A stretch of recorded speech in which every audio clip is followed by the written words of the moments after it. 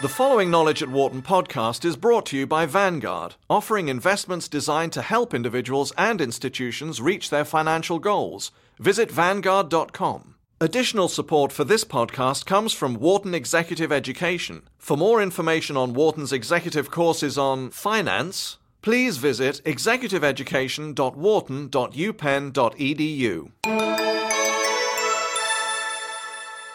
After a terrible August when the U.S. stock market appeared to be headed for the pits, October 1st saw a massive rally that sent the Dow Jones Industrial Average soaring above 14,000. Markets seemed to be celebrating the effects of the Fed's interest rate cut, and media reports said money was pouring back into equities. The following day, however, stocks began to fall again because the National Association of Realtors reported a sharp drop in home sales. In short, Wall Street still seems to be sending out mixed signals. What will be the long-term effects of the Fed's decision to cut interest rates? Will the U.S. economy move past the subprime mortgage mess, or will it sink deeper into a morass and perhaps into a recession? What will be the effect of these developments on the European market? Knowledge at Wharton spoke with Jeremy Siegel, a finance professor at the school, and with Jacob Wallenberg, chairman of the board of Investor AB, which is listed on the Stockholm Stock Exchange and is the largest industrial holding company in the Nordic region. In addition, he is vice chairman of Sweden-based SEB.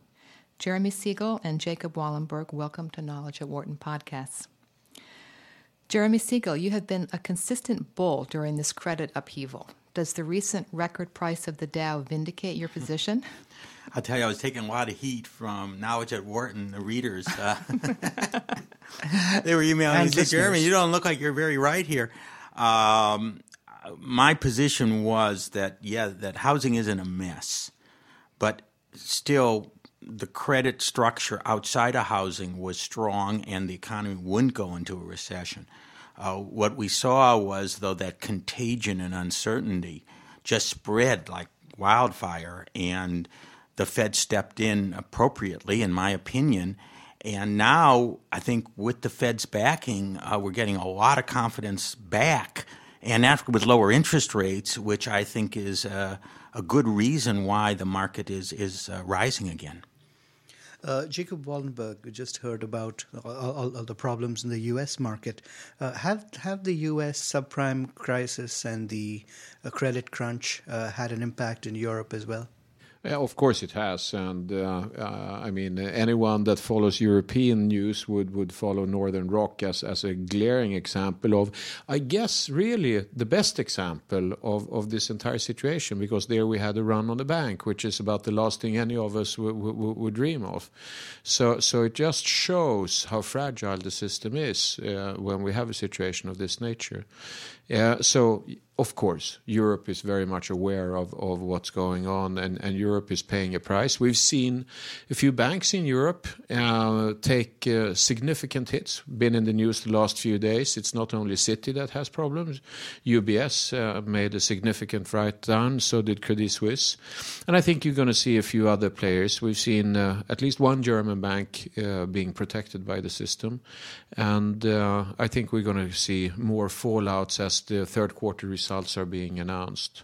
But what I think is interesting is that Europeans are less aware of the very sort of nervous situation in this country that has prevailed over the last 2 months. The reporting in European media, with the glaring exception of the Financial Times, has been more moderate, whereas the Financial Times has been more concerned. Whereas if I call and speak to my American colleagues and friends, those haven't been very happy calls over the last few months.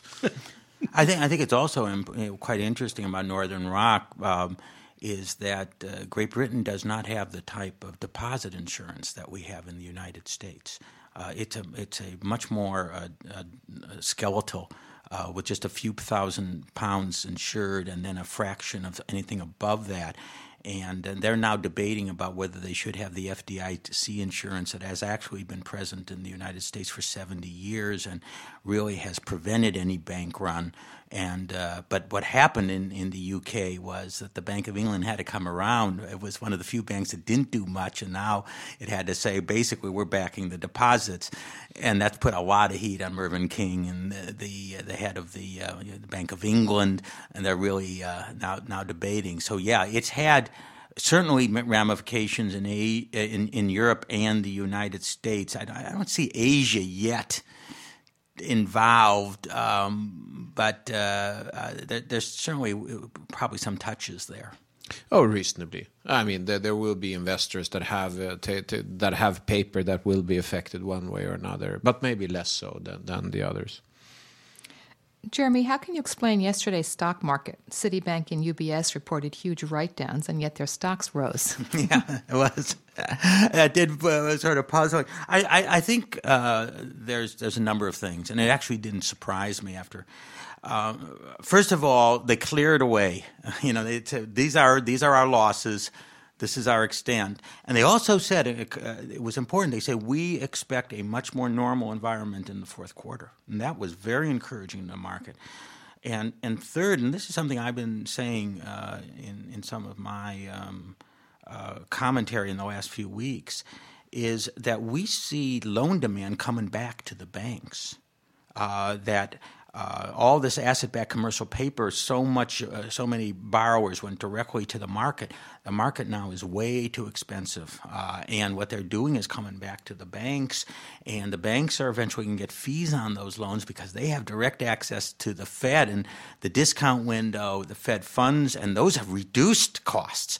So I think that really long run, this might be good for the banking system. And I think maybe several others are thinking, boy, I'll tell you, they're cheap now. You pick up banks at 10 times earnings, 11 times earnings. People are thinking this might be an opportunity for the future. Well, does that mean that the worst of the subprime mess and the credit crunch is behind us, or do you think that I think the worst is? I think the worst is. I mean, everyone's going to say there's going to be a big bomb and there's going to be a hedge fund that's going to go under. A bank is going to find it has an awful lot. Well, we haven't heard anything recently. That's another thing that's moving up the market. No news is good news. That's actually been, I think, the mantra of the market the last 2 months. No news is good news. We haven't heard any really big bombs, and they're taking their losses when the write-downs. Risks have risen now appropriately. They're falling for the good borrowers. We are slowly returning to normal here. No, I tend to agree with that, especially the part no news is good news. That is hugely important because at the end of the day, this is all a matter of psychology. If the consumer sits on his hands because he or she is concerned, well, we have a serious problem on our hands, and that seems to slowly be going away. So let's just hope and keep our fingers crossed.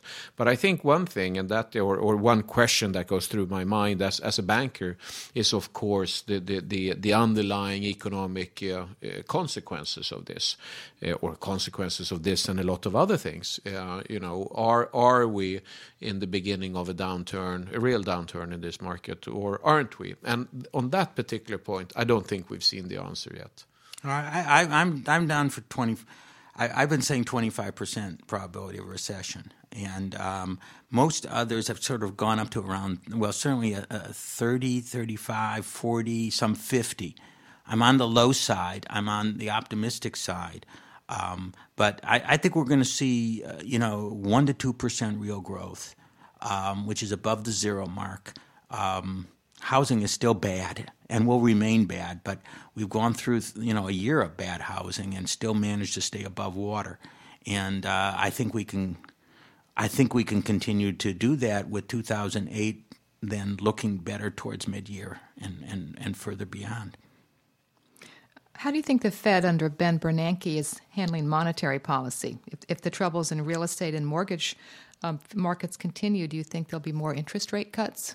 I think he's done extraordinarily well. The first move, I think it was August 17th, we're lowering the discount rate, borrowing.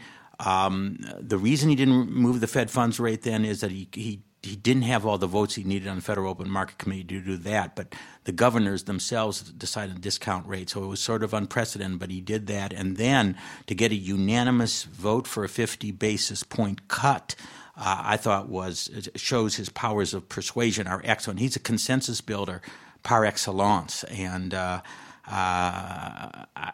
me tell you that going into that meeting on September 18th, he did not have unanimity among the bank presidents, probably 3 or 4, and he was able to convince them to go 50. I think it's right. There are risks, and I'd like to ask Jacob about that. We've seen what's happened to the dollar. I think it's a little overdone in the markets. A plunging dollar is not good. It does bring about inflation. That's the only downside that one sees so far on that, but it's too short term to really see how that plays out. I don't know what your opinion is on that. Well, in all fairness, I'm not an economist to start with. I'm just trying to practice these things in day-to-day life. But of course, inflation has to be the outstanding question at the end of the equation. But you know that is reality. You don't have answers to everything every day. We just have to wait and see how this pans out. The news coming in on inflation is good. I mean, we don't like to see oil over 80. Although it's interesting because the actual wholesale price of gasoline has stayed low, but natural gas has also stayed very low. So those big items that feed into the CPI directly have not been up anywhere near as much as oil, and we're getting very moderate readings. Well, as a European banker, then, is inflation your biggest concern, or are there other issues that keep you up at night?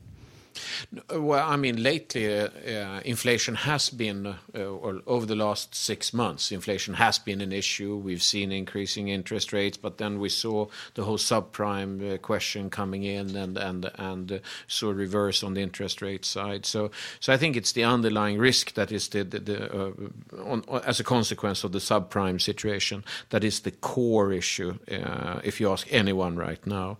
And I think we are less. Bankers are less comfortable with the situation. We're very happy that UBS and others came through and put numbers on what expected losses were, so at least we can start to box the situation. But, you know, that's one thing. Yes, we're slightly less concerned, but it ain't over yet. So I think we're going to wait and see for a little while. I want to see what comes out of this one. So that is the key question. But then, generally speaking, the European economy is not stuck in a housing price situation, with the exception of parts of England. So the underlying economic development is on a slightly more positive note. And we've seen that over the last 2 years where, well, not the least Germany did quite well for some time, which was very important. And overall, Europe is doing slightly better than the United States right now, which I think no one expected. And it's nice when we can beat the old mighty United States at their own game. Economic growth. Well, you know, Germany has not had much house inflation, but I hear that there's been some problems in Spain. And among the home I'm sure you find pockets. Where there was a lot of speculation, and I think that that really started, I think, earlier in the summer. And so there are some pockets, and it seems like London and New York City keep on defying gravity by moving higher, fueled by those people who have a lot of money that are still bidding freely for real estate. We have more Russians in London than what you have in New York. Used to be the Arabs coming to London. Now are the Russians coming to London? Absolutely. It's an important part of the equation. Jeremy said that he believes there's a 25% chance of a recession. I wonder if you also share that view, Jacob, and if not, what do you think would be the consequences both for the U.S. and for Europe and the world economy? I'm not going to put a probability on it, but I have a concern. Despite all the nice warming words, I think that there is a significant risk. And at the end of the day, if nothing else, for every day we're not into recession, we're at least one day closer to a recession. And we've had a prolonged period of high economic growth. And I look at the way U.S. consumers have been behaving. I look at what Walmart communicates and so on. And it's obvious that the U.S. consumer is cautious, more cautious than before. That might very well spill over into that they're going to take it be very cautious as they move forward, and that could spill over in a recession or a recession-like economic environment. The question then is, of course, will that spill over into the rest of the world or not? What does China and India mean in this overall equation? Well, reasonably. There are more cushions today than what we would have had 20 years ago, yes. Reasonably, Europe is stronger today on its own than before. So maybe it's not going to spill over entirely. But on the other hand, this mighty locomotive of the United States economy, despite the fact that I'm not an economist, I cannot see that the U.S. going into recession without that having some significant consequences in the rest of the world.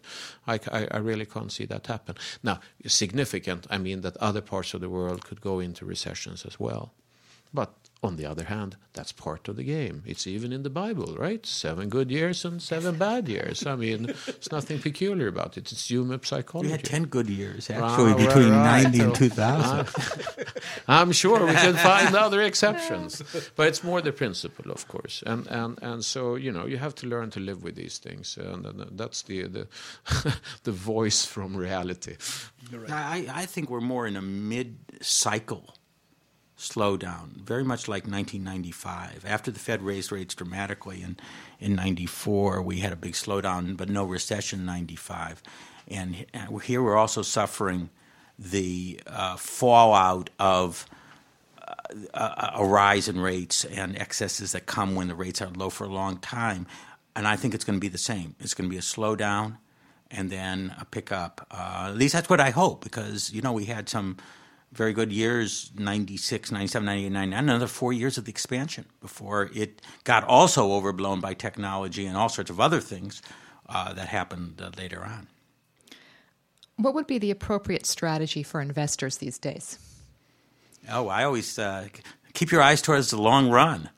Don't panic. I mean, this was so evident what we saw this summer about all the doom and gloomers and, this is the end and all that. And, a lot of people got safer, and now they're sitting on the sidelines, and the market's back where it was, and they're sort of regretting it. If you stay in there for the long run and allocate properly, you see the dips as times to buy. Sure, you're not going to hit the bottom, but I right now, for instance, I'm still very optimistic going forward. I don't, if people are talking about this as just a very short-term rally over here. I think that if there are no big surprises, and that's what I believe there will be, and risk will normalize going forward, that earnings are very good. We actually, it was a very interesting statistic that I read today, is that we've only had half as many warnings for third quarter earnings, which are going to start being reported in earnest starting next week, at this point this year as opposed to last year. That's a good sign. That you would think if the economy was really tanking, you get a lot of warnings. Because if you want to know the truth, CEOs know now pretty much what it is, and if it's way off, they usually have to let that information out. And so far, that has not been a particularly high number, and I think that that's also encouraging buyers. Expectations may have been set a little too low. What can I say? Let's put it this way, slightly different. I think I very much echo the view, if you have capital that you can deploy long term. Now, this, of course, is one of the great challenges we have today, that most fund investors, fund managers and so on have to move very swiftly, and they're rarely willing to sit it out for a longer time, for the simple reason that they're evaluated on a monthly or even more frequent basis. So you don't have the stamina, because you're going to lose out vis-a-vis the competition. And I think that is one of the great weaknesses of the system as we know it today, that people are so caught up in short-termism. And I'm now talking about the way we invest capital, not how we run our companies. And so that will in itself be a challenge for any fund manager today, because I think it's going to be a bumpy road at the minimum. So you have to have the staying power if you're going to, so you can hang in there for a longer while, and then you could do fine. Jeremy Siegel, Jacob Wallenberg, thank you very much for joining us today. Thanks for having us. Thank you. For more information, please visit knowledge.wharton.upenn.edu.